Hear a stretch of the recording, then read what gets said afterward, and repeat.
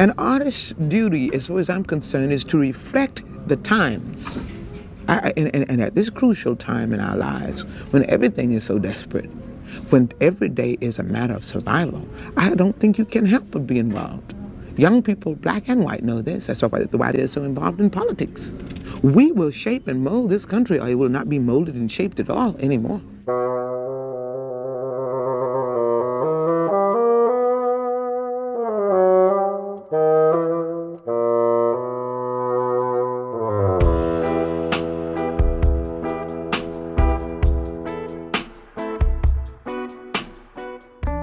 I'm Garrett McQueen. I'm Scott Blankenship. And this is Triloquy, the classical music podcast celebrating Women's History Month from a male point of view. How do you like that? I'm keeping my mouth shut. Sounds great. We're also celebrating Women's History Month without putting our pictures on the cover of everything. I'm hip. That's one of the mistakes that the Oberlin Conservatory made this past week. We'll be getting into that in the Triloquy. That just sounds like such a quagmire. Okay. How you feeling this week, Scott? My sleep has been off. Yeah? Yeah, we have hit the point in winter where my body has said, no, you've been sleeping for 3 months. You're staying up. So, yeah, it's been strange. I'll sleep in shifts and be up in the middle of the night and then fall asleep in the middle of the day. I'll get it together. Sure. Well, we're getting close to that point where people are freaking out because spring is about to spring and it doesn't seem like it's going to go. Right. We just got more snow. Yeah. Well, what I was going to say was growing up as a kid, March, we're in Women's History Month now. March was springtime. That means winter was done. But up here in Minnesota, that is not at all the case. No, we got a while to go. Yeah, we'll get one more. We'll get one more dump of snow for sure. Well, thanks to everyone who is returning to the Triloquy podcast. Thank you so much for supporting us week after week. To the new listeners, thank you for joining us. This is a podcast that takes different types of music, classical, so-called classical and otherwise, and relates it to the real world. We actually have a bit of the Western classical to talk about today. But before we get into all of that, a little housekeeping to take care of here. Scott, if you would do the honors. Triloquy is supported by Unclassified. Unclassified curates fresh classical music playlists for moments and themes, including Women of Classical, Hues of Music, Black Voices, Classical Pride, and more. You can follow them at Unclassified HQ on social media and discover more at unclassified.com. And some of that more includes special written features. I'm looking at one right here written by Miss Mara Miller on the topic of composer Erilyn Wallen. 6 questions with composer Erilyn Wallen is what I'm seeing over here at unclassified.com. And Erilyn Wallen also happens to be one of the composers that we're going to talk about today, right? Right. Just a happy coincidence. I hadn't read that piece from Mara, but we're going to touch on Erilyn's Concerto Grosso today. Yeah. So shout out to Mara and shout out to everyone over at Unclassified for supporting Triloquy. Scott, it's not just Erilyn Wallen. I have some Nina Simone. I wanted to talk about Women's History Month. I feel like you have to talk about Nina Simone, and I think we talked about her like the week before last, but too important of a figure not to bring in. Agreed. No, you're never going to get March with. You'll never get a complaint out of me to listen to Nina.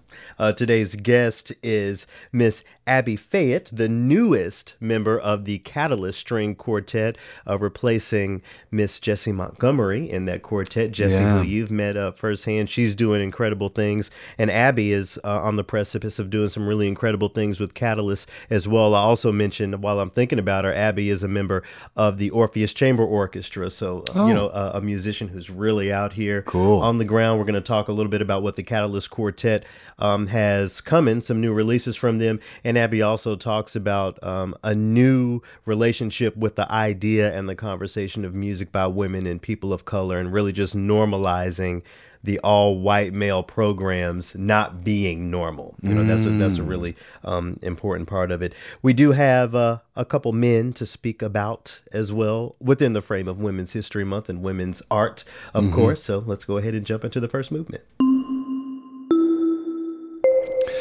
I'd like to start first with a natural, Garrett. We received some email, and I want to give a quick, as always, right.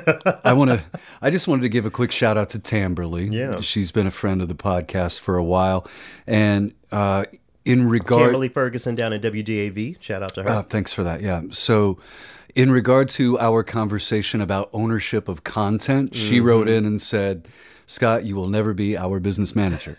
And you won't. She's right. And let me first say, Tamberly, astute. Very astute assessment. But you don't want me for your business manager for a lot of other reasons. But it gives me the opportunity to sort of give some clarity there, because I was speaking specifically about being in radio. Yeah. And anytime I work for a station, I understood that I was a representative of that station. And anything that I had, I could take scripts with me, research, but any actual recorded content I knew would be staying there. Okay, but where do you draw the line? Would you demand those scripts if a company alleged that belongs to them as well? I would fight for the scripts. That's my intellectual property. And see, I don't draw the line. If it involves me, I feel like I ought to own it. And I think Tamberly agrees. Yeah, I get that. But the reality is that, I was radio is work for hire, right? Right. And if it was a production house, or if I was doing something like you did, like The Sound of 13 or something like that, then yes, I would want ownership. But I'm not married to the idea of leaving the content that I did with a station behind if I were to go to another one. No, I feel that I'm definitely married, though, to the ownership part. And this conversation is not over. We're not going to dig into that this week. But I think, again, the conversation of ownership of property really opens you up to conversations of how you can sell and monetize different bits of content. Mm-hmm. I think there are just certain conversations that you don't have to have when you are in ownership of the content in every way you can be. Sure. And it's not all about money, but money is certainly an important aspect of it. I asked you what composition that you were interested in connecting with your shout out to Tamberly, and the first place you went was Cardi B. So shout out to you, Scott, with your ear to the ground. Money bag. One thing I think is important to note about Cardi B before we listen to a little bit of Moneybag, Cardi B made history as well in many different ways. I'm reading just from the Wikipedia here. Cardi B is the first female rap artist in 15 years nominated for Album of the Year. That's when she was nominated for Album of the Year a few years ago. I'm also reading here I Like It. The tune I Like It made Cardi B the first female rapper, first woman rapper, as I would say, to attain multiple #1 songs on the Billboard Hot 100. So that, among many other things, just a historic person. Cardi coming up from, the Bronx through the strip clubs to #1 to her mansion in Atlanta with Offset and everything, the little baby at home, just living the life. We all love the rags to riches, but she did even more. Cardi B, just an important figure in Black history and women's history especially. So shout out to Tamberly Ferguson. Thanks for the shout outs. Shout out to Cardi B, and here's a little bit of Moneybag to get us to our next accidental. I do the Maybach on Monday, Rock Friday. This is sweet pussy Saturday. That's just what I say. I say, babe, it's a snack. He said it's an entree. With them pretty ass twins, you look like Beyonce. Looking like Moneybag, Moneybag, Moneybag. Women's History Month, as it applies to Western classical music, is so much more than just women composers and women performers. There's history, relatively contemporary history, tied with problematic gender norms within classical music, specifically with the Vienna Philharmonic. Are you familiar with any of that drama, the relationship between gender equity and the Vienna Philharmonic specifically? You mean the Vienna Boys Club? Sure. What do you mean by that? For folks who have no idea. I guess I should say men's club. Well, any group of men who don't want women in is boyish to me, but yeah. But it was an all-male ensemble, right? Yeah. Berlin too, all the way up into the early 80s. Yeah, for the Vienna Philharmonic, it was February 27th of 1997. Yeah. You were a grown ass. You were all the way grown. I think I might have had a beard by that point. I was 10 years into my life, so we're not talking about so long ago when the Vienna Philharmonic was just really that boys' club, as you say. But they want to play social justice now. An article came out. Didn't we drag them a little bit at New Year's too? We probably did. For the New Year's concert? We probably did. It's not personal, Vienna Philharmonic. We're just reporting the news, giving the news to the people. In this article from operawire.com, dated February 26, a few days ago, as we're recording this, it says Vienna Philharmonic releases statement regarding Metropolitan Opera Orchestra.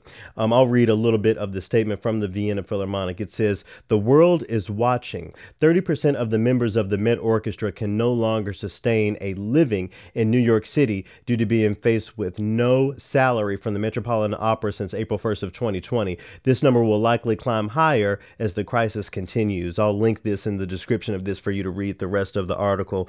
I think it's very valiant for an institution as globally famous as the Vienna Philharmonic to name this issue. There are many other issues, though. As I mentioned, as we just got done talking about, they just started letting women in. So I feel a way about them riding this high horse about pay your musicians when they have been inequitable in recent history. When you frame this critique, additionally, when you frame this critique around 30% of your orchestra members not being able to live in New York City due to being faced with no salary, there are a lot of other people who the Met has never engaged, has never had a in their eyes has never had a reason to try to rope into what they're doing, who have always been struggling out here. I think it's unfair to frame all of this COVID stuff around the most privilege of individuals in a place. And for New York City, Met musicians would be that. We covered salaries before. Right. They're making six-figure salaries, and not that I want to diminish the fact that they need to be paid, but we really need to read the room and check ourselves before we reach out and take this grand sort of stand on something. I think we've seen that at the institutional level and at the individual level. That's what I'm saying is that, yeah, it's great that they called this out. And I think that organizations are going to have to be keeping one another accountable, but making sure your own stuff is lined up, because you don't want to be going, hello, pot, this is the kettle. I'm just calling to let you know you're black. Exactly. When we talk about Oberlin later on in the Trilloquy, we're going to talk about playing outside. You have come outside now. So for Vienna to come out and make a statement like this against the Met, which I happen to agree with, the Vienna Philharmonic is not wrong. But if the Vienna Philharmonic is calling you out, you are really not doing something right. That's a good point. And shout out to Dell for giving me that point earlier. But even beyond that, the Vienna Philharmonic is stepping outside, stepping into the general discourse by making statements like these. And when you step outside, that means we can jump you as well. Right. You are not absolved from your own accountability. So we know that there was backlash on the Oberlin thing that's coming up. What was the online reaction to this statement? I haven't seen a lot of online reaction because the Vienna Philharmonic is sort of that thing over there. And, even with the Met, they're that thing over there to a lot of people as well. Right. So, but maybe there'll be some, maybe this will develop over the coming weeks. I guess we'll have to see. So, warm thoughts, I suppose, to everyone at the Vienna Philharmonic and the Met. I hope y'all figure out how to make black folks like me care, because quite frankly, I just see white on white arguments, white on white crime here. And, you know how I feel about that. I do. It's Women's History Month, so obviously we won't be featuring a performance by the Vienna Philharmonic, but there are lots of recordings out there featuring the Women's Philharmonic, and in light of racial equity within the constructs of Women's History Month, I thought it would be great to revisit the nice Juba dance from Florence Price's Third Symphony. Here's a little bit of that.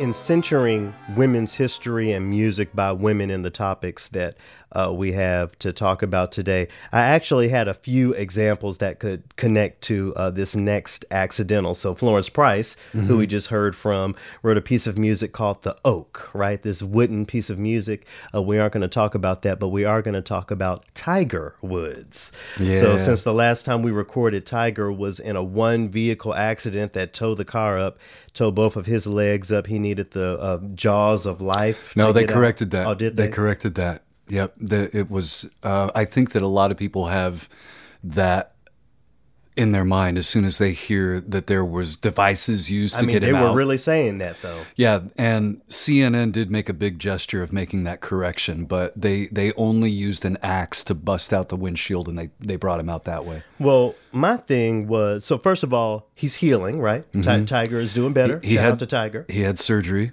that day. This gets a sharp. I don't know if I mentioned it just because he's getting better. Because I say that because car wrecks are a very serious thing, and if Tiger had died, we'd be on here giving our doing our tributes and stuff. So we need to make sure that we name that he's doing all right. But they really wanted to make sure we knew. I mean, no shade. I understand that Tiger is a legend. You'd have thought it was Barack Obama in the car, the way they were covering. Or that he was killed. Yeah. Or that he ran over some school children or something. What did you think about that? Just the energy that the news sources were putting into this. I'm in a spot where I'm not getting animated and too bent out of shape about anything. It's just another day, right? Well, it's not about being animated or bent out of shape as much as it just seemed like, wow, y'all really want to make sure that we know this. It seemed like, well, we knew more about Tiger and his car wreck than we did on where our stimulus checks are. Listen. There's a lot of coverage. They covered a lot of ground. I don't even watch the news anymore because every time I see Biden on TV, it upsets me because we put all of this energy around getting him in and Trump out. Help us. Anyway, that's what we're not talking about that right now. But they really wanted to make sure that we knew about this Tiger Woods thing. So one of the things I thought about, we were talking about earlier, was how much people love the come up, but not as much as the fall off. They love to see and the fall. come back from that. And it seems like that's what they're trying to set up. So if Tiger Woods, they fix his legs, he had fractures everywhere. They fix his legs, and he comes out and wins another green blazer. The folks are going to stand, aren't they? I don't know about that, but they made a big deal out of the transition in his personality. They talked about how he was. Back in the day, he was all about winning, laser focused, a real tiger, right? Right. And then they start talking about his son and how he's taken on this sort of fatherly coaching sort of a thing. And, that's important and all that, but it just seemed like another way to fill up more of the wall-to-wall Tiger programming that took over for a while. And like I said, no shade. We're glad that Tiger is doing better. They just really put a lot of energy into it. They did. Maybe it's because it was Black History Month. Maybe that was their way of being equitable. Well, anyway, I don't know. Shout out to everyone over there in the Woods camp.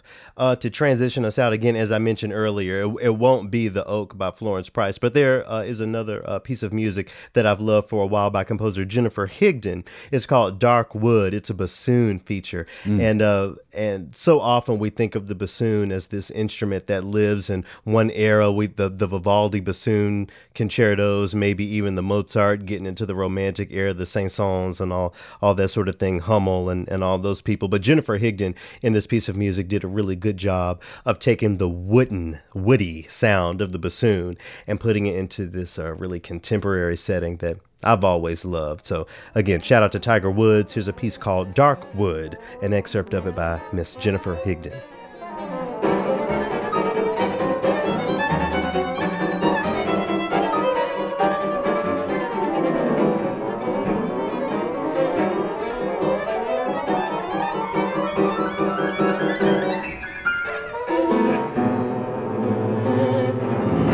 It was kind of interesting how one of the first things they talked about was whether or not there was some sort of chemical in his system.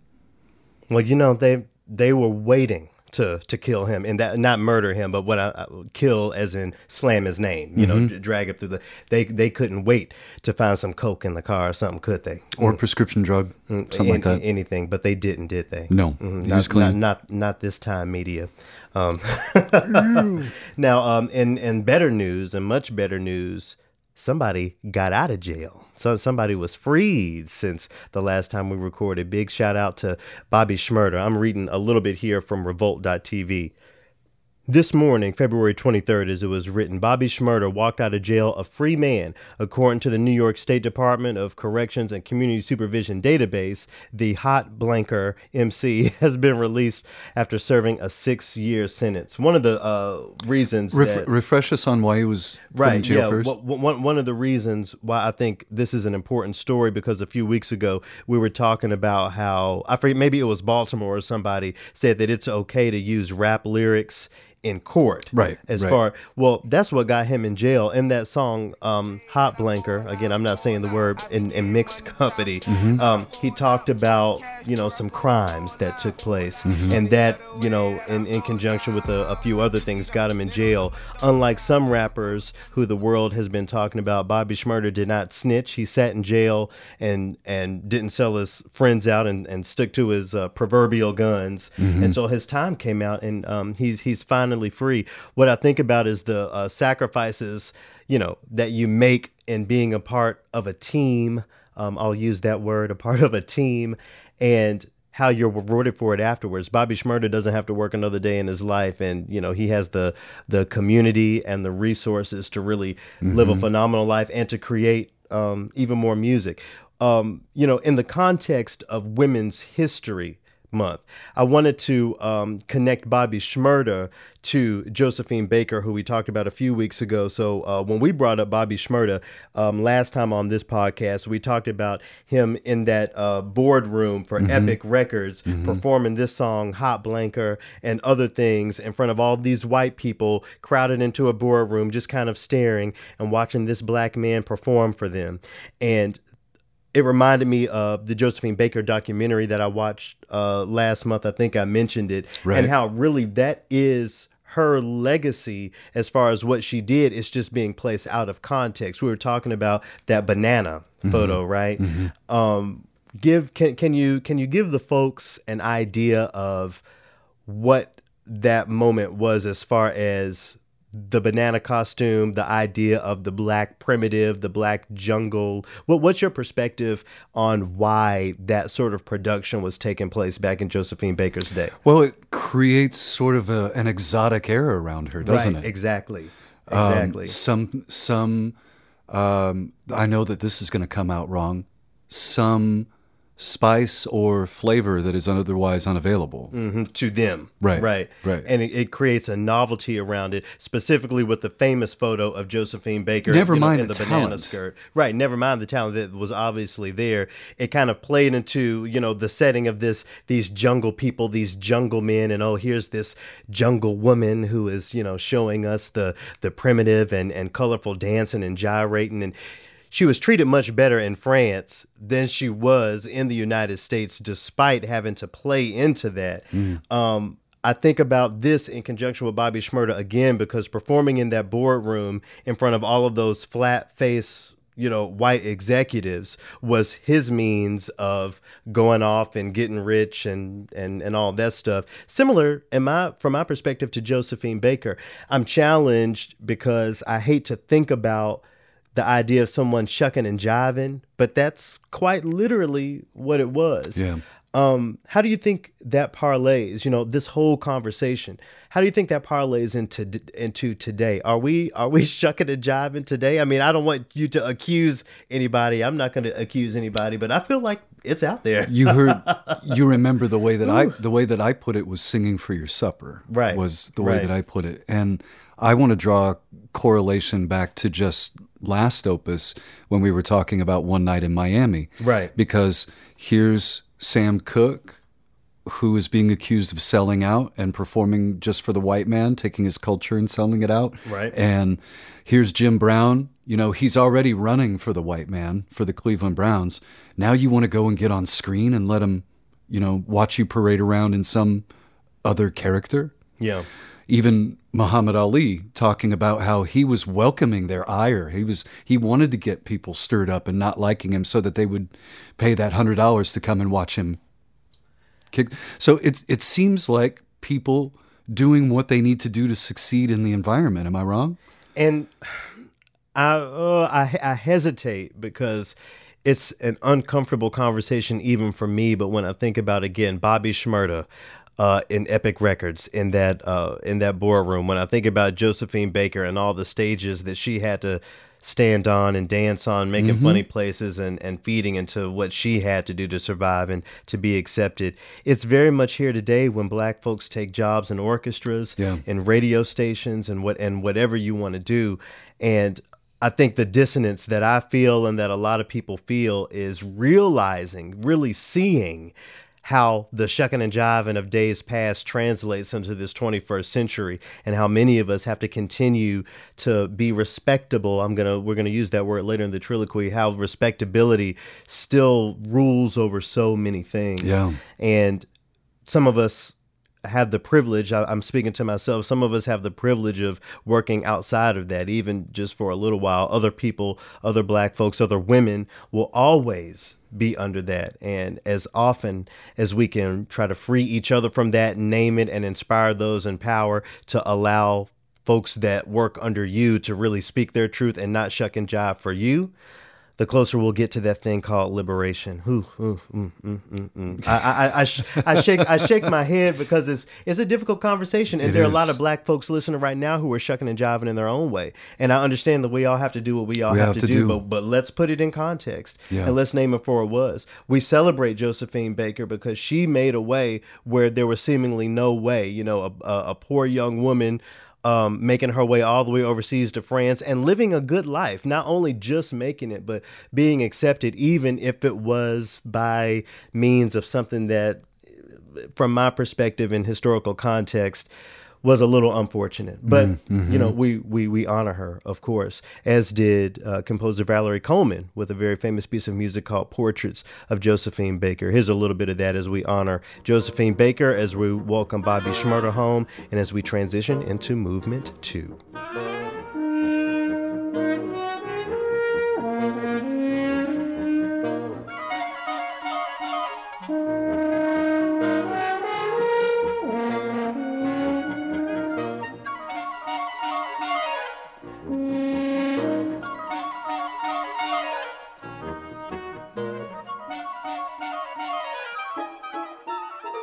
Valerie Coleman is, of course, a founding member of the group Imani Winds, alongside another very important woman to me, the bassoonist Monica Ellis, who I didn't know was a composer, but apparently she is, huh? She is. I ran across some of her music a few days ago because, I'll be honest, Garrett, I don't gravitate toward wind music. It's not what I don't dislike it at all. It's just not what I go to first. So I've been trying to expand my listening circle or my playlists, and Monica's music came across. She is also playing bassoon on this bassoon and piano piece called Elegy for Innocence. And I was hoping that you could take this opportunity just to give me a little bit of background on what you know of Monica. Yeah, I'm looking forward to dive into this new to me piece of music for bassoon. But concerning Monica, first time I brought home a bassoon, 12 years old, first piece of music I heard was Vivaldi's Bassoon Concerto in E minor, which, if you think about it, Scott, the concertos by Vivaldi also play a really important role when we talk about women's history, because it was all little girls who were playing that music in the first place. La Pietà. Vivaldi was the Red Priest, as he was called, was, you know, teaching at this orphanage and teaching all of this music to these little girls, some of them playing bassoon concertos that formed the foundation of so many of our careers.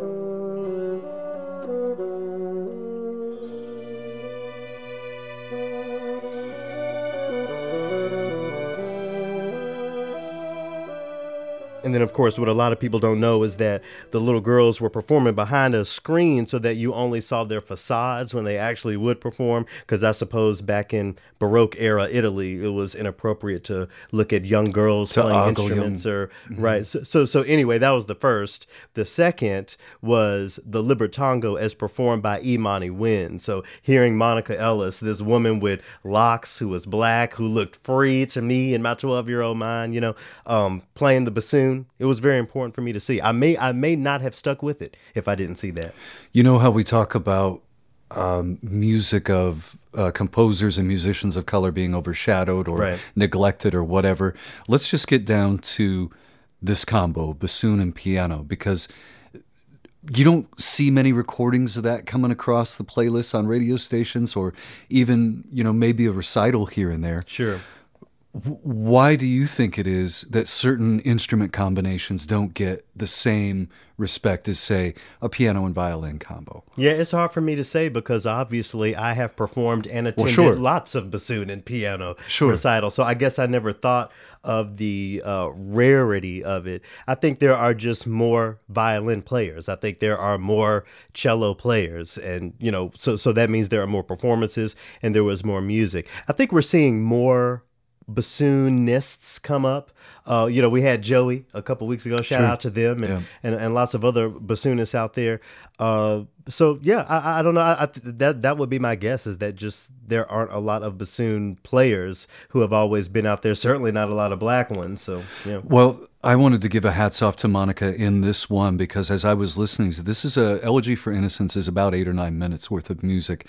And she really shows all the different colors of the bassoon, and the tranquil bits and the more frantic and sort of more challenging, I guess, for lack of a better word. I don't want to use that word necessarily, but she orally. Sure. She really shows a wide range of the palette of the bassoon with this, and in this recording, it's Jed Moss with her playing piano.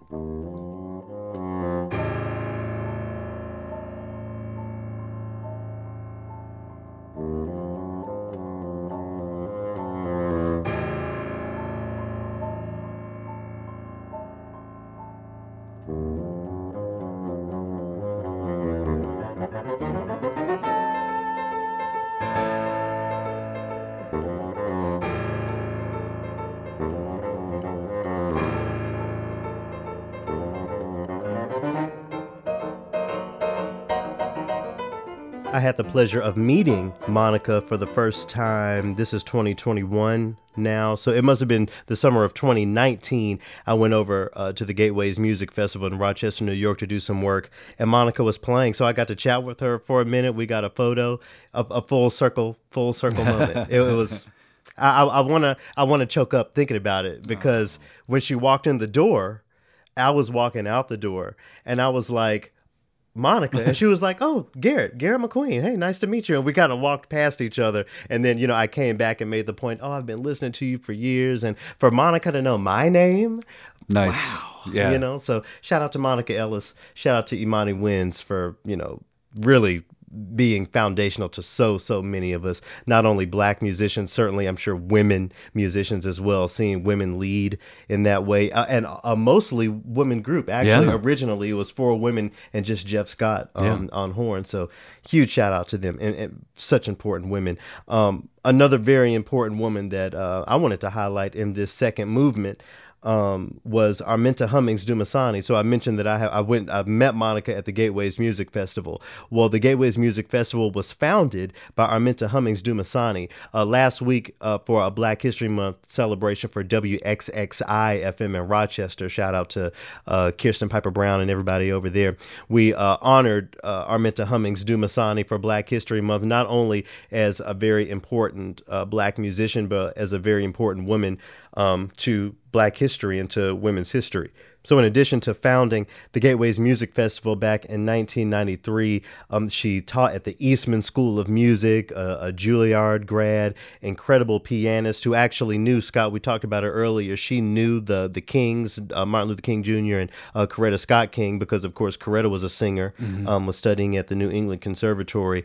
I wanted to make sure that I mentioned Arminta Hummings Dumasani because there are so many women who have a big name, black women even, who have a big name these days in classical music, Florence Price, Margaret Bonds, all those people. Without Arminta's work, so many conversations would not happen, so many relationships would not have been garnered. I mean, the Gateways Music Festival is really that central place, one of the central places where black folks really meet and engage certain things, form initiatives. I mean, so many things connected to the Triloquy podcast have come from Gateways. A number of the opuses were actually recorded at Gateways music festivals. So I just want to make sure everyone knows the name Arminta Hummings Dumasani. I'll put some more information about her in the description of this opus. But for now, I wanted to feature one of her performances. If you go on YouTube, there's a channel of a few of her performances. And one of them that we featured on WXXI last week in our celebration of her was one called The Cuckoo by a composer named Howard Swanson, a black composer. I don't know if you know that composer. Did that name sound familiar to you, Not Howard at all. Swanson? Mm-mm. Yeah, so there are so many composers, black composers, that Arminta has put the world onto. So here's a little bit of The Cuckoo by Howard Swanson as performed by Arminta Hummings Dumasani in celebration of her musicianship and everything that she's done for women and men in classical music.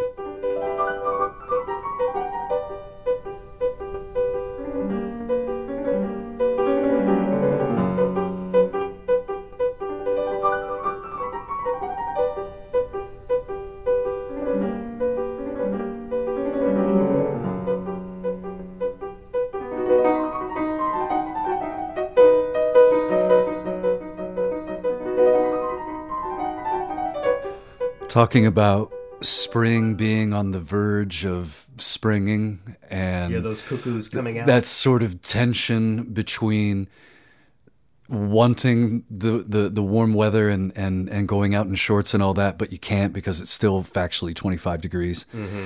I felt like I needed some music to match, and the Concerto Grosso of Erilyn Wallen fit the bill. Do you know this piece? Concerto Grosso by Erilyn? I do, yeah. So she is an Afro-British composer. Right. Born in Belize, moved to London when she was 2 years old with her family. Right. And she's officially a dame, too. I don't know if you know this. She's been knighted twice. And for women, you become a dame. So congratulations. But her Concerto Grosso, both the first and the final movements, reminded me of a chase. So first of all, Concerto Grosso. What did I say? No, what is that? What is a Concerto Grosso? It's a Pop big quiz. big concerto. It's a concerto that features more than one instrument. Soloist, sure. Yeah, it's not a soloist. And they were really big. You see Concerto Grossos all the time, way back in the Baroque and early classical eras. I think it's interesting for contemporary composers like Erilyn Wallen to bring that concept into the 21st century. Schoenberg did it too, didn't he? Say, we can write new pieces with old notes. Yeah, you yeah, a lot of stuff. But that chase feeling, and I got the feeling of like maybe running with radar, and Asada Kenna Mason is the pianist, and the interplay between her and the orchestra. You said you knew this orchestra, the Chinike? Yeah, Chinike Orchestra. Chinike Orchestra with an exclamation point. Yep. Founded by Chichi Nwanoku, who I don't know if you remember meeting her at Sphinx, but a very important bassist, a founding member of the Orchestra of the Age of Enlightenment. Oh, okay. If you know that group. So, yeah, huge shout out to Chichi Nwanoku for Chinike and all the work she does as well. So the playfulness of the way that the piano, the different soloists actually, and the orchestra would sort of chase each other around the manuscript page, I guess. And the one that really stuck out to me, though, was the second movement, because it starts off with this sort of slow walking bass line, and the way that it's recorded creates a space. It creates a bubble that you feel like you're in. Mm-hmm. And I got the feeling of being in the downtown of some city late at night, like after the rain had stopped. Sure. And things are starting to pick back up, moving again. So I wanted to bring in that second movement to listen to a little bit with the Chiniki Orchestra and Asada Kenna Mason playing the piano.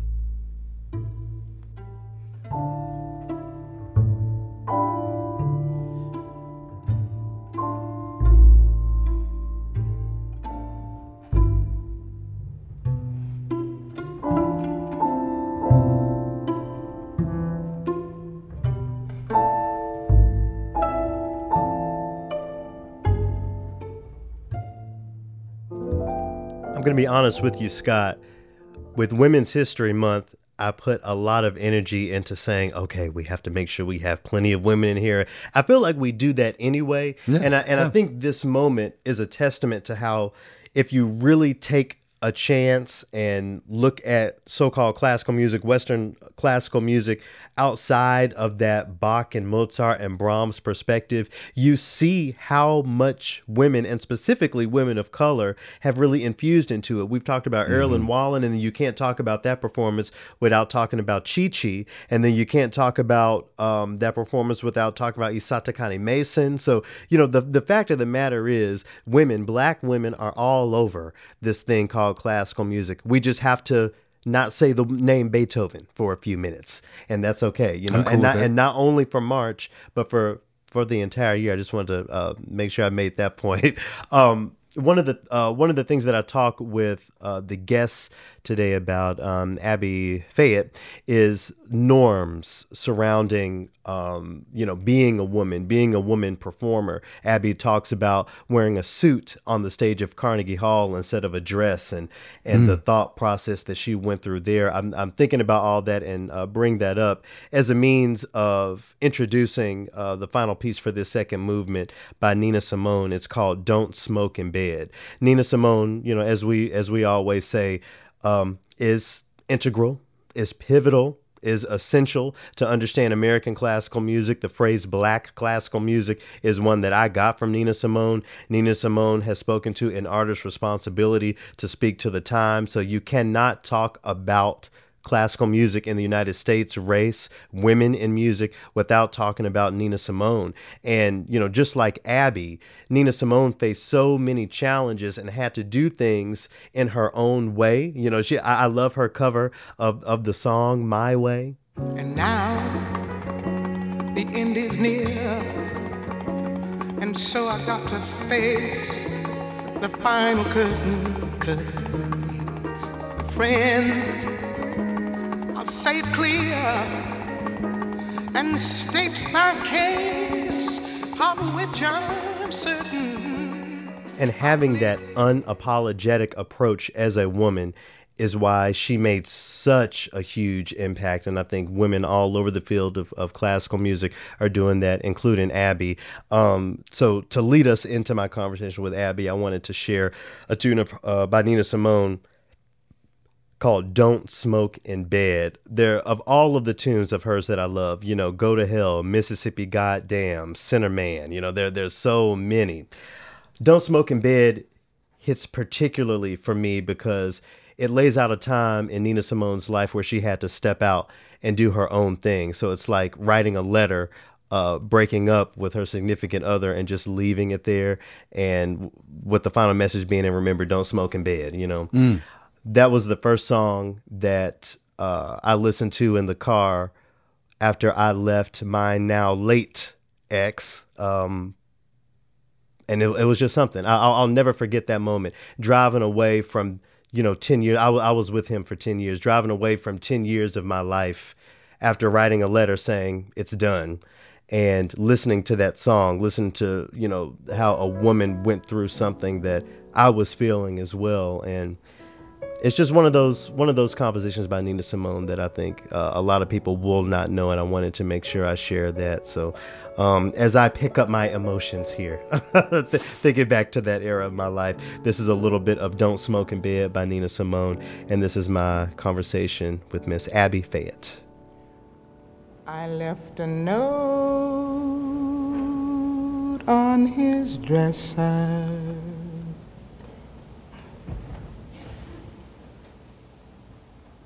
and my old wedding ring.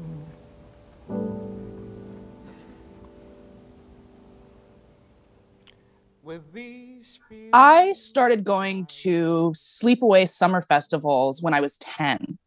And I've been going to summer festivals ever since.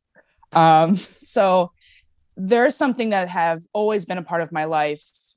The first summer festival that I went to from about 2004, I believe, up until, 2010 was Greenwood Music Camp, which is a chamber music camp for strings and piano, located in the Berkshires in Massachusetts. I have to say that for me, I always went to chamber music oriented camps and festivals. And especially early in my development, I really owe my passion for chamber music to those festivals. Greenwood in particular, it's where I really learned kind of what the most fun thing about playing chamber music was, not just the amazing repertoire, but it's a really awesome place to sort of flex your creativity. As a violinist, when you play in an orchestra, it's a different type of creative music making, but you are one of many in a section. So you have to balance your own creativity with the creativity of the entire ensemble. So chamber music for me was really where I found that I could really, be the most ambitious and be the most, and it was a very exciting experience for me to sit down with just a few other people and really feel like we're in this bubble creating something together. Yeah. It's adorable to me. I have to say that you say sleepaway festivals. I mean, that's really something. It seems like this would be about the time of year when folks are thinking about summer festivals. But of course, with COVID, all of that has changed. I mean, considering our new reality, do you think there's a risk of summer festivals going away? What do you think is the future of the summer festival? I definitely do not think that summer festivals are in any danger of disappearing. I think, like much of our industry, COVID has actually had a little bit of a silver lining for classical music. I think, as most people know, classical music is historically very slow to change. And in terms of the, greater picture of the social climate of the world, classical music is usually lagging behind. Right. So COVID has actually kind of thrust classical music into this sort of new age of embracing technology and sort of forced classical music organizations and individual musicians alike to have to find a way to adapt in this digital world, which I actually think is a good thing. I've had many conversations with friends and colleagues that say like, oh, don't you think that this digital age of music is going to be the death of classical music? And I was like, if anything, in my mind, it's actually going to be, if used in the correct way, actually can be a way to expand classical music. Exactly. And expand it to, and give many, many more people accessibility to an art form that, is highly criticized for being inaccessible. Yeah.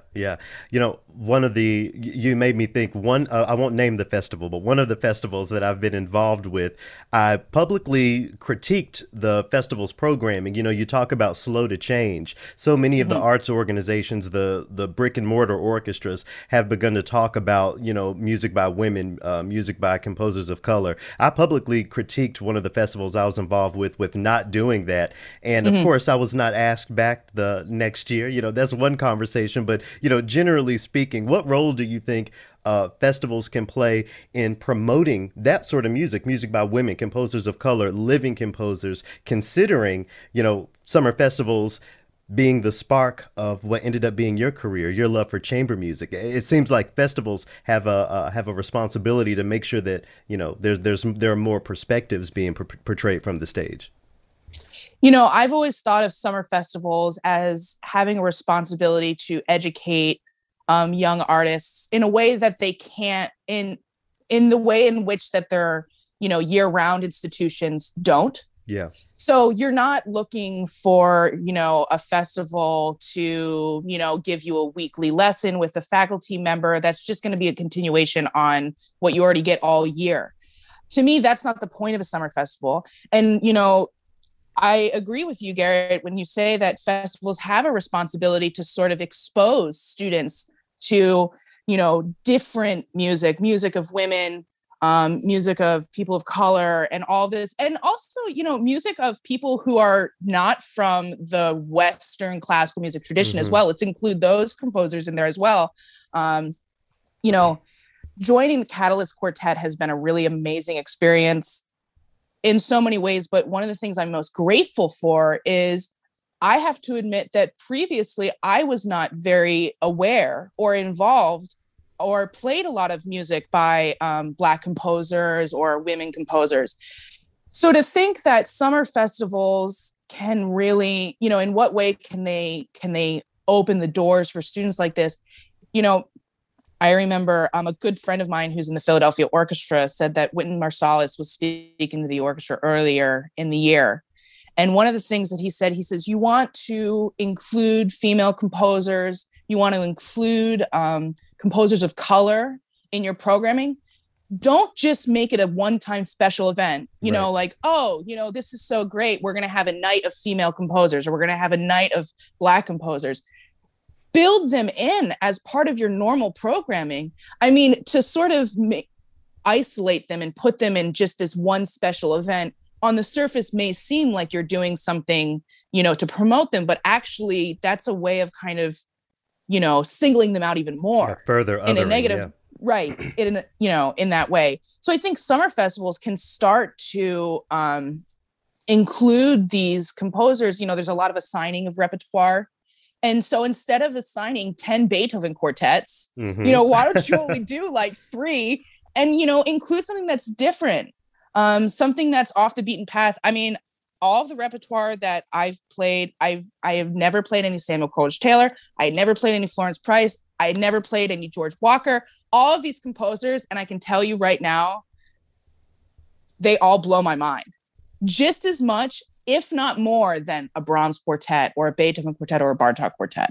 Yeah. I'm going to get you spoke to, that moment of realization for yourself, realizing that, you had even been focusing. We all have been based on our training. We'll get back to that in a second. But, when you talk about being blown away by the composers featured on Uncovered, again, it's seen as normal, unfortunately, to see a program, to see a CD of only dead white composers. Did you have to actually approach this project differently, or was it as simple as sitting down and playing the music in the same way that you would play Brahms or Beethoven?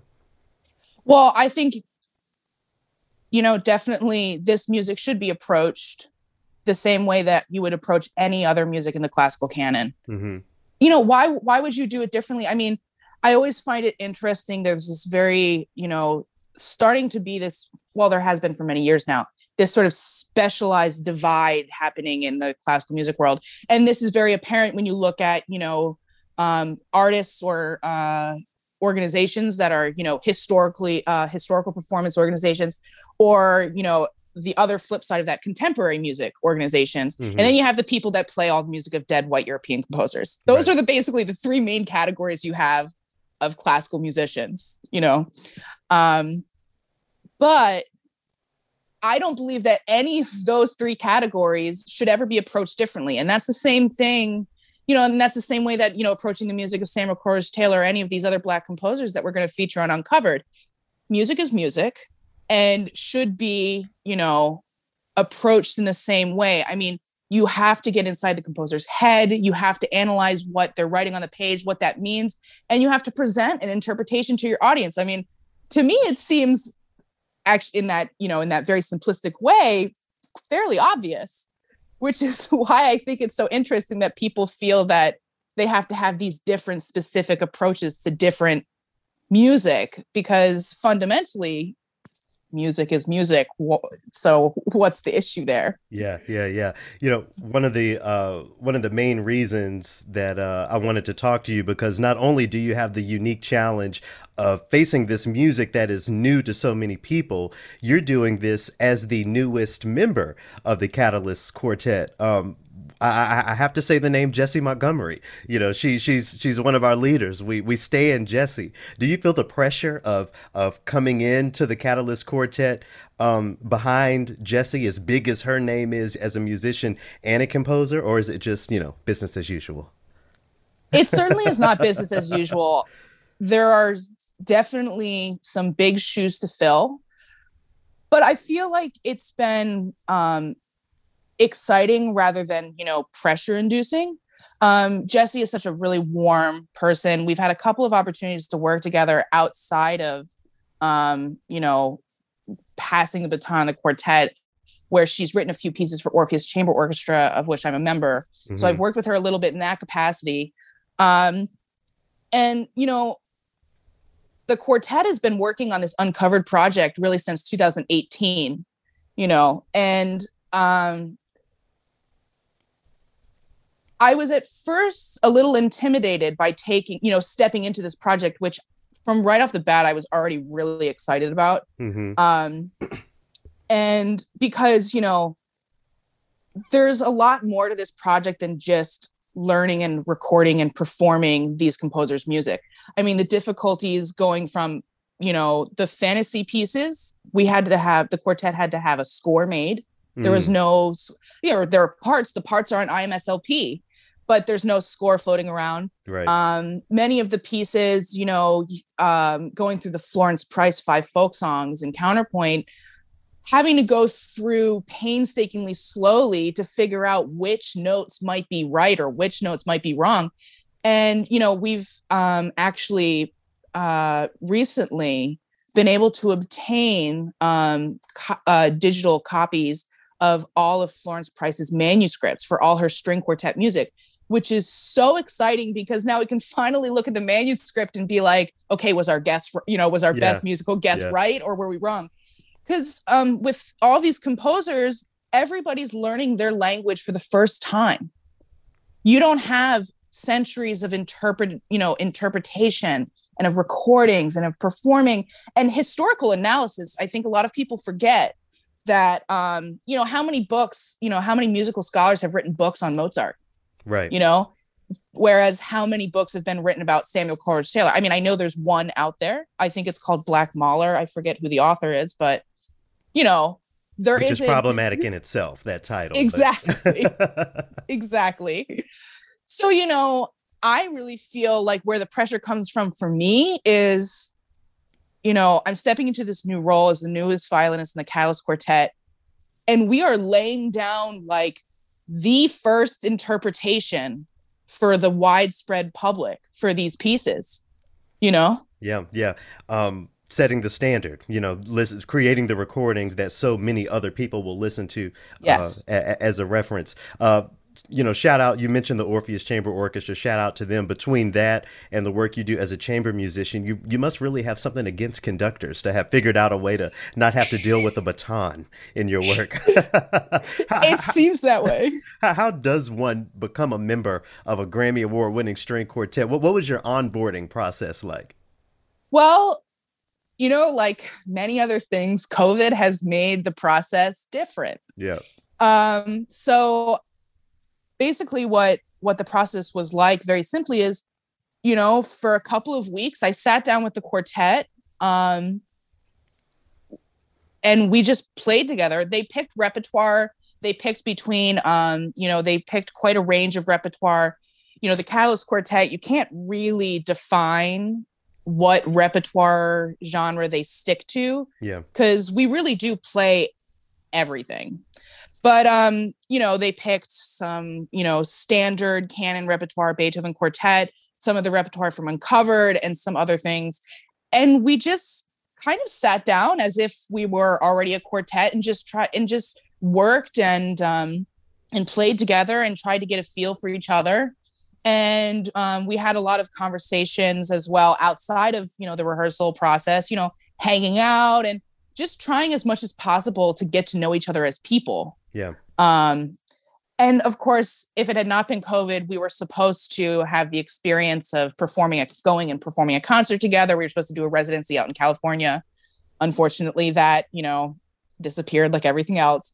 But we did kind of try to set up as much as possible, like a real performance situation, recording kind of thing. Yeah.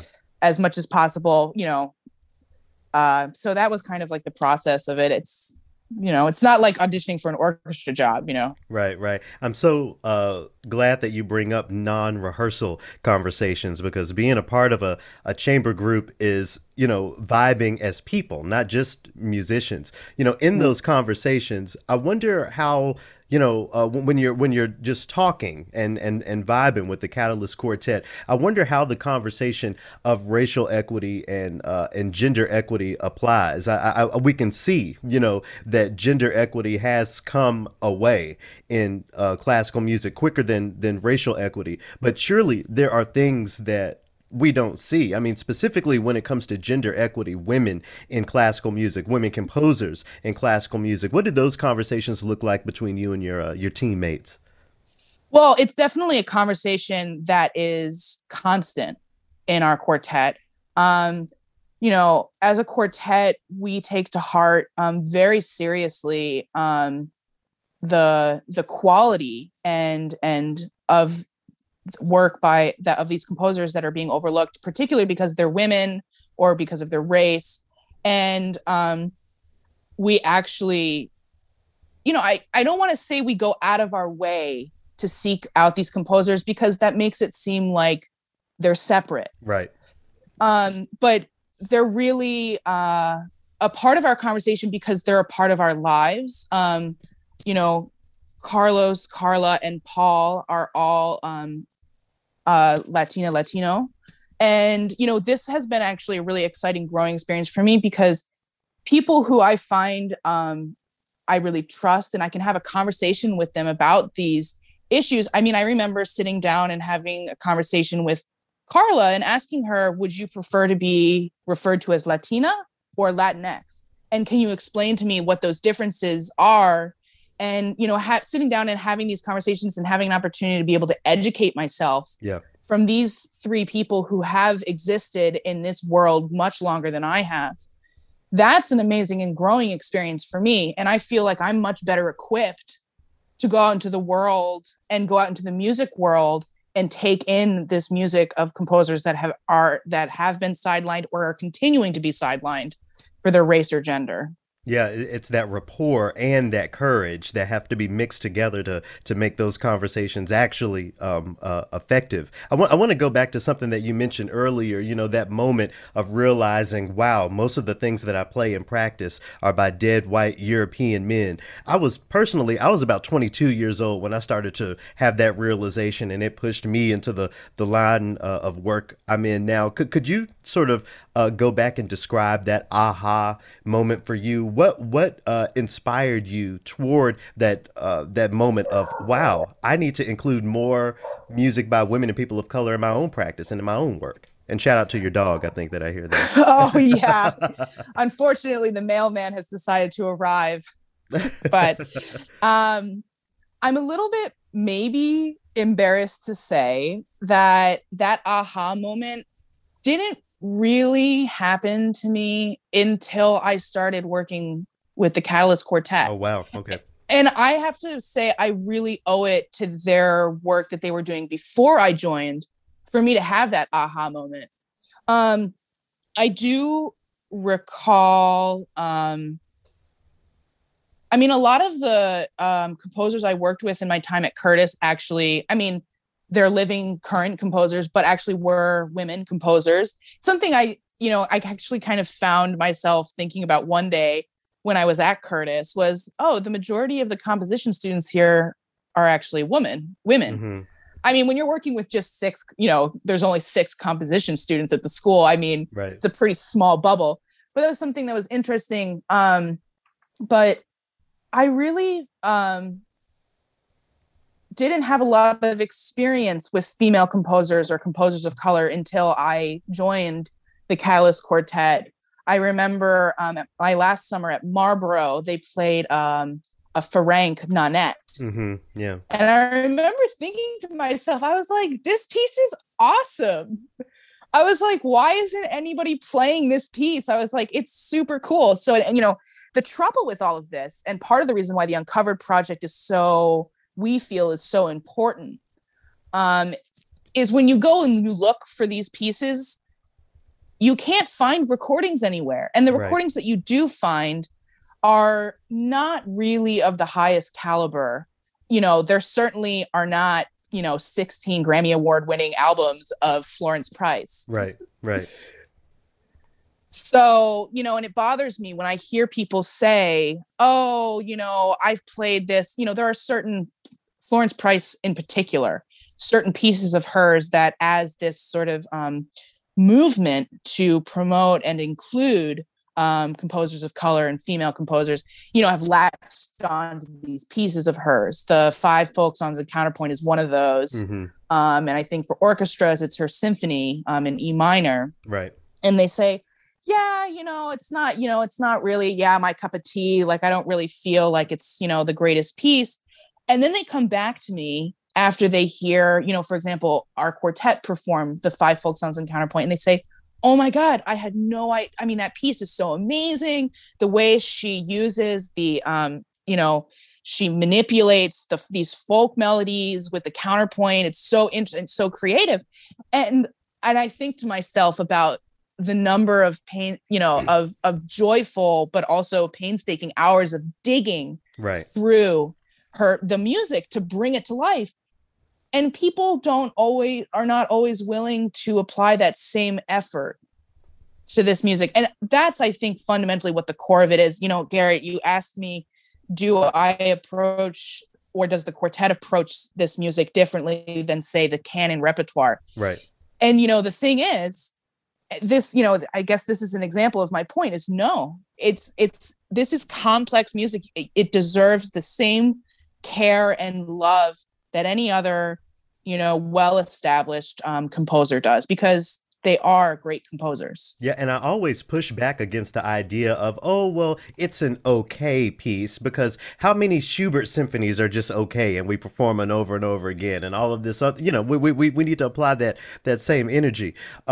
Speaking of Florence Price, I always think it's important to note that her challenges were intersectional, being a woman in the early 20th century, and on top of that, being a Black woman in the early 20th century. Understanding those sorts of intersections, does it make you think about your own intersections? How have your own intersections impacted the way you approach music, approach programming, how we look at composers who've been underrepresented?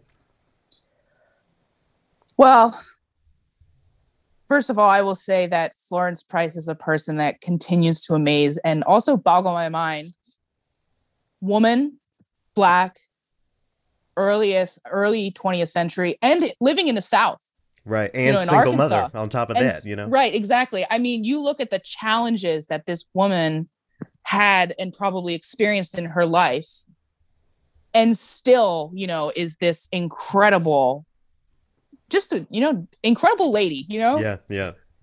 I think about for myself that some of the challenges that I've faced, I think I can say from my own personal side, I've been really lucky, where I feel as though I haven't faced being held back because of, something about myself, about, any part of my identity. As a gay woman, I haven't felt like anything has been withheld from me for that reason. But I will say that I have faced my own inner struggle within the classical music world for my own identity. I'm definitely not shy to admit that I kind of don't conform to normal, female dress wear. Yeah. I remember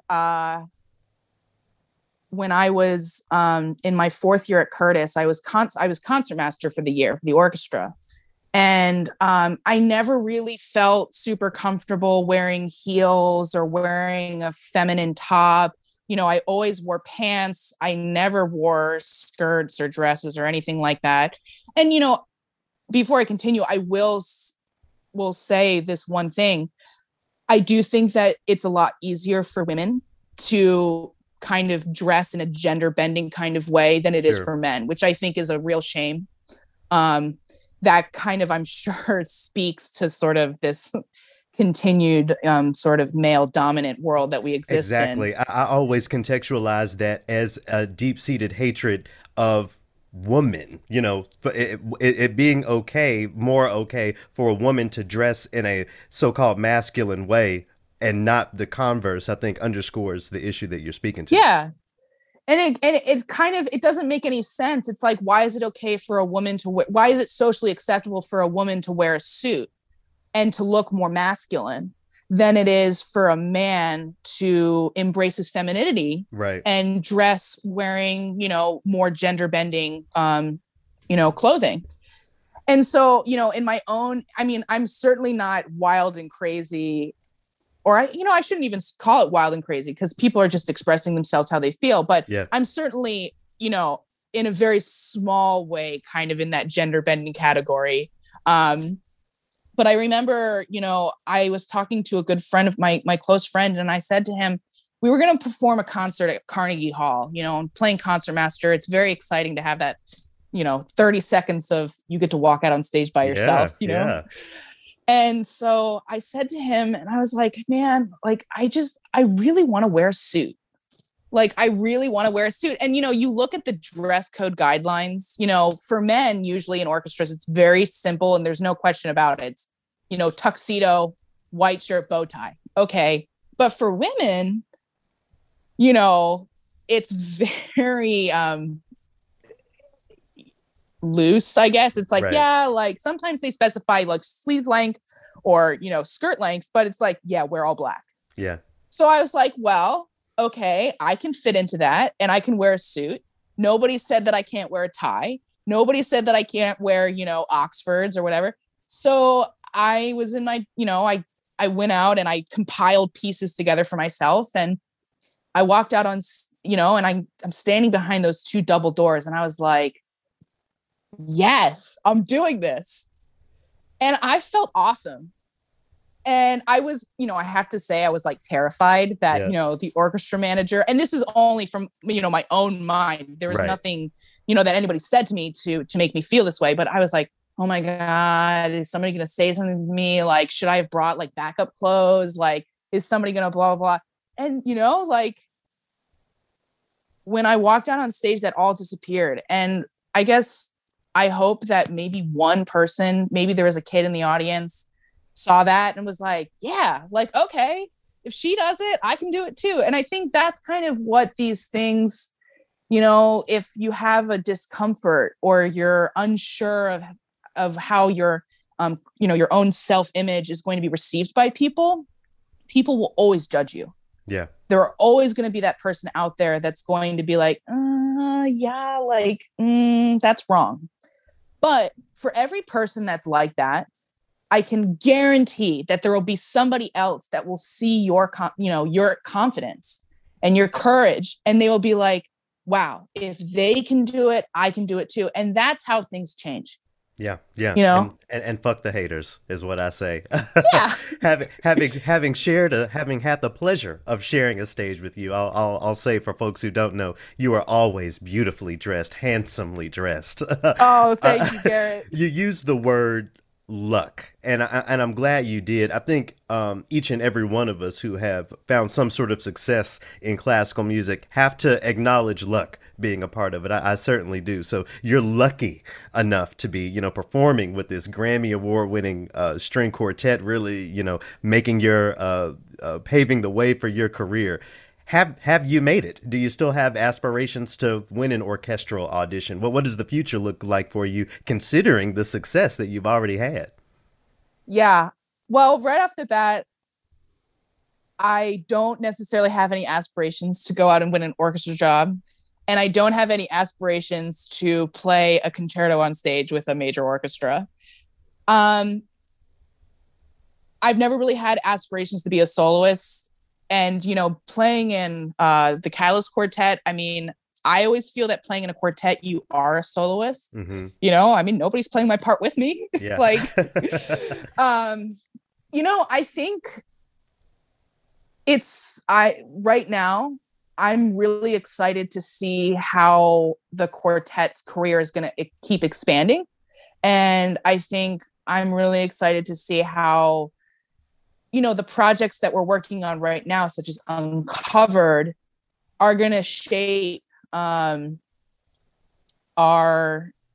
career.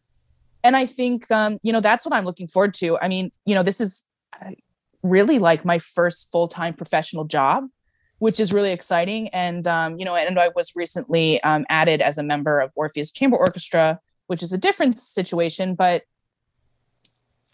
I'm just looking forward to playing some really awesome concerts. Yeah. And, the side benefits of traveling, which is, getting to see some new places and, enjoy some non-musical adventures. Yeah. Is James, the cellist James, still involved with the Orpheus Chamber Orchestra? Oh, James Wilson? Yeah. Yep. James is still very much involved. Actually, it's funny. Him and I always compliment each other when we get a haircut, because, we joke that we're kind of like fade buddies, we're like, ooh, nice fade. So that's our little thing. James, I used to, again, in the before for a time, Sunday brunch was our thing. And James happened to be in town performing with the St. Paul Chamber Orchestra. Mm-hmm. And he was my last brunch before everything, went to hell. So shout out to him. But before I ask you to give us some outro music, how can folks learn more about you, more about Catalyst, and more about Uncovered? Well, all of this information is really accessible on our website, thecatalystquartet.com. We are very active on all of our social media platforms: Twitter, Facebook, Instagram. Our handle is Catalyst Quartet. People can always check in for updates on social media. We'll always promote upcoming performances and any kind of fun things that are coming out that we're working on, and sneak peeks on projects and such. For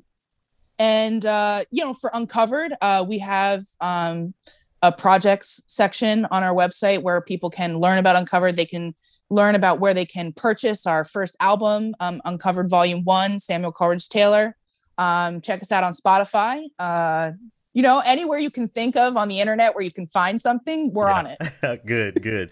When you're taking a break, when it's time for you to, not think about, the violin or even string quartet music, what's a tune, what's a song, maybe even a composition that you spend time with when it's time to debrief and lower your shoulders and take the shoulder rest off? I have to admit, Garrett, I'm probably the least knowledgeable pop musician you will ever meet on the face of the planet. But I am a sucker for kind of the more oldies tunes, and something that I actually have been listening to on and off again, like kind of religiously on repeat at some times, is that song Smile. And I particularly like the Nat King Cole's rendition of it. And I'll give you a classical music one. Something else that I find that if I need to just like sit back and melt is Arvo Pärt's Spiegel and Spiegel, which I can, Mirror in Mirror. I know it's right? maybe super corny, but like if you really lit yourself, you can really kind of just like melt into it, and kind of let your thoughts just like melt with the music,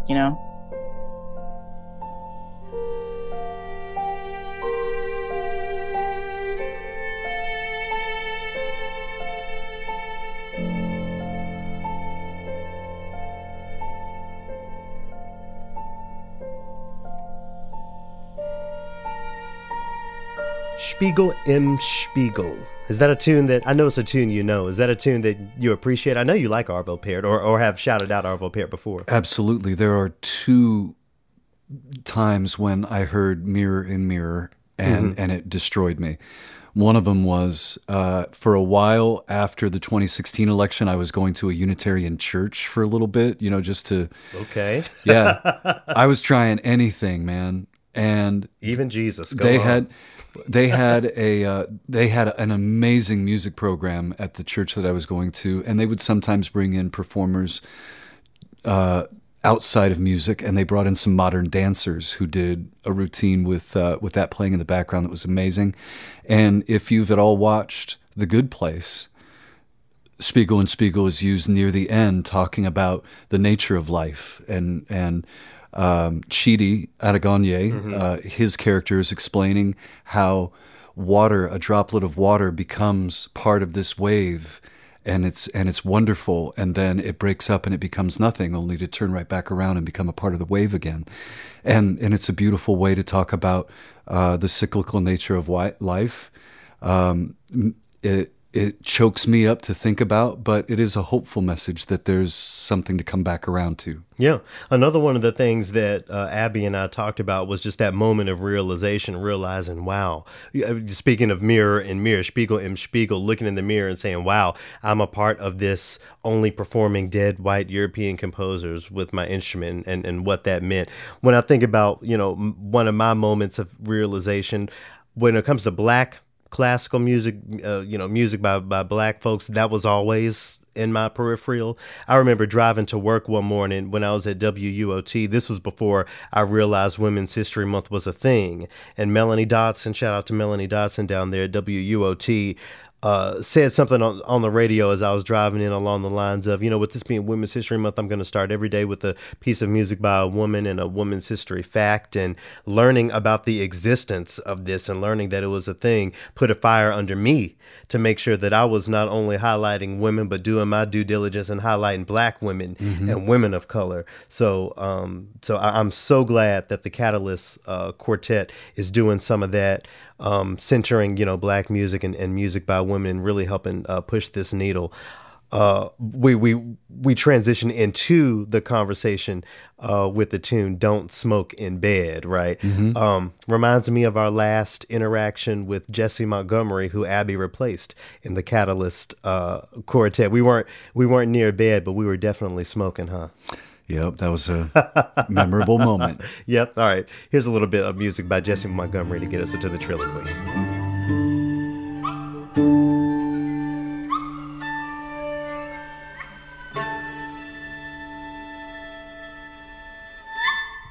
All right, Scott, nothing really to talk about in the fourth movement today. This will be a light day. All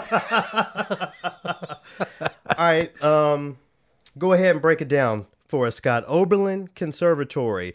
They had a concert featuring Black artistry, and what was the problem? What was the problem that people had? Can I have to be honest here. I saw it on Twitter. I rolled my eyes and set it down. For the people who I did that Homer Simpson, and I just sort of melted into the shrubs. For the people who did not see it, what is it? There was a flyer that went out for an online concert series that Oberlin was doing, and I nearly brought an article in about this very series a couple of weeks ago, but I missed it, so it wasn't relevant. But Oberlin has been trying to engage a lot of these conversations that we do here, and talking to musicians and composers of color in this live online series. And this particular flyer during Black History Month about a program of composers of color were 5 white guys, pictures of 5. I think there was one white woman there. Oh, was there? Yeah. Okay, well, I told you. I just looked at it, saw Black History Month, all these white people, and I just set it down. I just said I can't. My reaction was laughter. I was not anger. I was really so none of y'all saw that? That was my reaction. It just felt silly. So anyway, that came out. The Oberlin Conservatory was dragged all over social media. The Oberlin Conservatory Facebook page deleted the post, but the internet is fast. Not only do we have the original post, we have variations on the post and memes. But I'll show you some. Okay. I was going to say they did variations. The people did, not the Oberlin. Okay. I'll show you some later. So anyway, after all of that, after the dragging of this concert that was billed as celebrating black artistry, didn't feature the pictures of anybody black. After all of that drama, they deleted it and issued an apology. I'll link the apology in the description of this, but I'll read the first little bit here. It says, on Sunday, February 28th, we posted a flyer on social media to promote the last event in our month-long Black History Month celebration. While the program showcased black composers, the flyer featured only photos of the 5 white performers. We acknowledge wholeheartedly that this was problematic, and we accept and agree with the many critiques we have received in response. So one of the first things I want to make clear is that the problem was not the concert. One of the comments that I got on my Facebook, shout out to Rachel, was asking, well, I have a string quartet of 4 white women. Is it problematic? And this question came from a good place. I will say, she was asking, is it problematic for us to program an all black concert? And my response to her was that the focus was wrong with Oberlin. It's not that, an all white woman string quartet, or as the example I put out in my Facebook thread, an all male woodwind quintet. It's not like you can't perform works by black people or that we can't perform works by women. Is that you have to remember who's being centered in the flyer, in any marketing for anything. We have to remember why the people are coming and why you want the folks to come. If you want me, Garrett McQueen, to see that you are doing something for black folks and celebrating black women and men of decades past, years past, I need to see their photos. I need to see that instead of the performers, because you're just not reading the room. The material is just not right. Even when it comes to Triloquy, I am very intentional about not putting our photos in the descriptions, because it's not about us, it's about what we're talking about and the people we're talking about. And I try to make sure that when I choose photos and even opus titles, that I'm speaking to the focus, which in this case, in this performance here with these microphones and keyboards and computers as our instruments, is not about focusing on us. It's about focusing on the content that we're talking about. So I just want to make sure that that's clear. Radar always agrees with me during the Triloquy. During the Triloquy, he's got to get up. So yeah, again, so the first point, it is not about them doing the wrong thing by making the program, or white folks not being able to perform music by black people, or men not being able to perform works by women. It's about remembering what the focus is. And if the focus is the black artistry, as that flyer said, that's what I need to see in the flyer. You were furthering the tradition of othering these composers by leaving out their images. Additionally, deleting the post, is funny to me, because you want us to accept the apology, but you don't want to be accountable for what you posted. That sort of dirty delete, as the internet calls it. I didn't know that. Yeah, I didn't know that.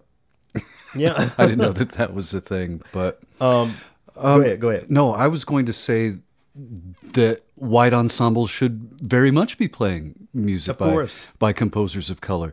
And I will throw Oberlin a little bit of bail on this, because I think that apology covered all the bases. I think that I do buy what they wrote here in this Facebook post. Yeah, I have no reason, not to believe. And I think it's important to note that Oberlin was the first conservatory that was having black folks in there. So there is history there. When it comes to the specific composers featured on the concert in question, there was a composer on there who I understand, Jeffrey Mumford, was not offered tenure at Oberlin or wasn't admitted. So even on a personal level, when it comes to the actual composer and the actual institution, there's a little bit of tea there that even could have been addressed. So there were just multiple marks missed.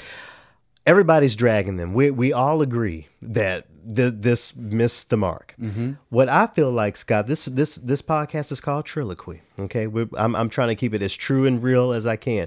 What I think other folks will not talk about is the response from Jeff Scott. So we were talking about Imani Winds earlier in this opus. Jeff Scott, horn player, is on faculty at Oberlin, and of course was involved in some of the stuff they had going on earlier in the month. And felt like that he needed to go on the internet and make a statement about how Oberlin is trying to do better. Everybody calm down. I'm the black person that's going to get y'all off of their tail. So do that. I think it's important to note that when it comes to institutions like Oberlin with endowments that are way up there. I Googled their endowment earlier today, and for my research, my little Google search, it looked like it's close to $1 billion. So we have this huge institution that's making huge missteps like this, and you happen to have a black person on staff, and that black person feels like that they have to go to bat because that's where some of his bag is coming from. That's where some of his paycheck is coming from. And I think that's the problem with black folks entering some of these predominantly white institutions, is that you have to live up under that respectability and sort of move in a way that is going to appease the masses, appease the people, but also keep you in a job. We talked about the problems with, the idea of, soft shoeing to keep your job. So this is not me cussing out Jeff Scott, because we all have circumstances and situations and a need to keep our job. And I think Jeff Scott really could have publicly agreed with the people in a way that wasn't sounding like, oh, don't be so hard on Oberlin, because what I hear is, oh, don't be so hard on the folks who give me part of my paycheck. Maybe if I was on the outside, it would be different. But, I hesitated on whether or not to speak to that, but I feel like I have to, because there are so many of us who are building our own things and practicing being unfiltered, not code switching, and really speaking our own truth in an unapologetic way. So there we go. There's my truth. My biggest disappointment out of the whole thing was seeing Jeff Scott try to save them. All respect, no shade, just real reaction to that. I think the bigger point that I want to make before we close here concerning Oberlin, I think it could apply to many arts organizations, is that when you start to engage the conversation and the discourse of gender equity, racial equity, and classical music, that means you're coming outside to play with the rest of us. That's a phrase they use a lot in hip hop. Oh, you wasn't outside, or I was outside. What help me sort of explain that when I talk about, coming outside in a proverbial sense as far as growing up. What do you think about? When were you outside? Well, let me use my analogy, because you know how I like to say I'm staying on the porch. Right. Exactly. If you can't run with the big dogs, you stay on the porch. Exactly. That's what I do a lot of the time. So these guys are running with the big dogs. Right. You're out running with the big dogs. When I think about myself being outside, proverbially, when it comes to this discourse, I think about getting my first radio job and really having a responsibility, and also being open to the criticism or whatever they wanted to throw at me, because I'm not in the stands. I'm not watching things happen. I'm on the court. I'm on the field. I'm outside. And what institutions like Oberlin and these other institutions need to realize is that if you're coming to play outside, you're playing with me. And you're playing with the Black Opera Alliance, and you're playing with the International Society of Black Musicians, and you're playing with American Composers Forum, not a black organization, but one that centers racial equity. There are a lot of us out here really trying to make the world better. And with all of the response that this got, let me scroll down here. Just on this apology alone, there are 850 comments. It went everywhere on Twitter. My Instagram and other folks' Instagram was really blowing up. So the respectability surrounding these institutions, the ivory tower of it all, is crumbling down, because we aren't afraid to speak against these things. Maybe folks like Jeff Scott are. No shade again, but we are not. I love to see the crumbling of this respectability. I love to see these institutions come outside and actually be willing to have this discourse. I don't believe it's all over and done for Oberlin. I don't think they're canceled. I think they are a great example of what's going to happen to a lot of these other organizations for the better. We all, bending and growing and changing isn't always comfortable. More often than not, it's uncomfortable if it's true and if it's genuine, right? So I think that's what Oberlin is dealing with here, and that's what more arts organizations are going to be having to deal with, as they continue to come outside, play outside, come off the porch, as you say, and really engage this dialogue. I really have to say that this is a part of it, though. This apology is a part of it, and whoever was involved with it will take this forward. Yeah. Guaranteed. Oh, yes. Oh, yes. But the accountability is such an important part of it. When I think about Women's History Month as we're closing here, I think about how I have been complicit, even as a gay man, a black gay man, ways in which I have upheld the patriarchy, and I have to continually check myself and make sure that I'm doing everything I can. Again, I'm thinking about Arvo Pärt, Spiegel, im Spiegel, mirror in mirror, really looking in the mirror and saying to myself, okay, in what ways am I complicit? In what ways do I need to be accountable? In what ways can I use my position to really empower women, to really empower women of color, people of color? And when we start to see that, of course, the field and the rest of the world is going to be better.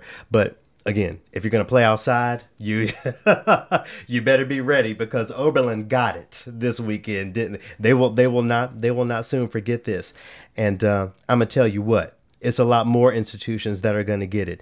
And just because we have not gotten to you yet does not mean that we will not get to you. So in the meantime, be blessed. See y'all next week.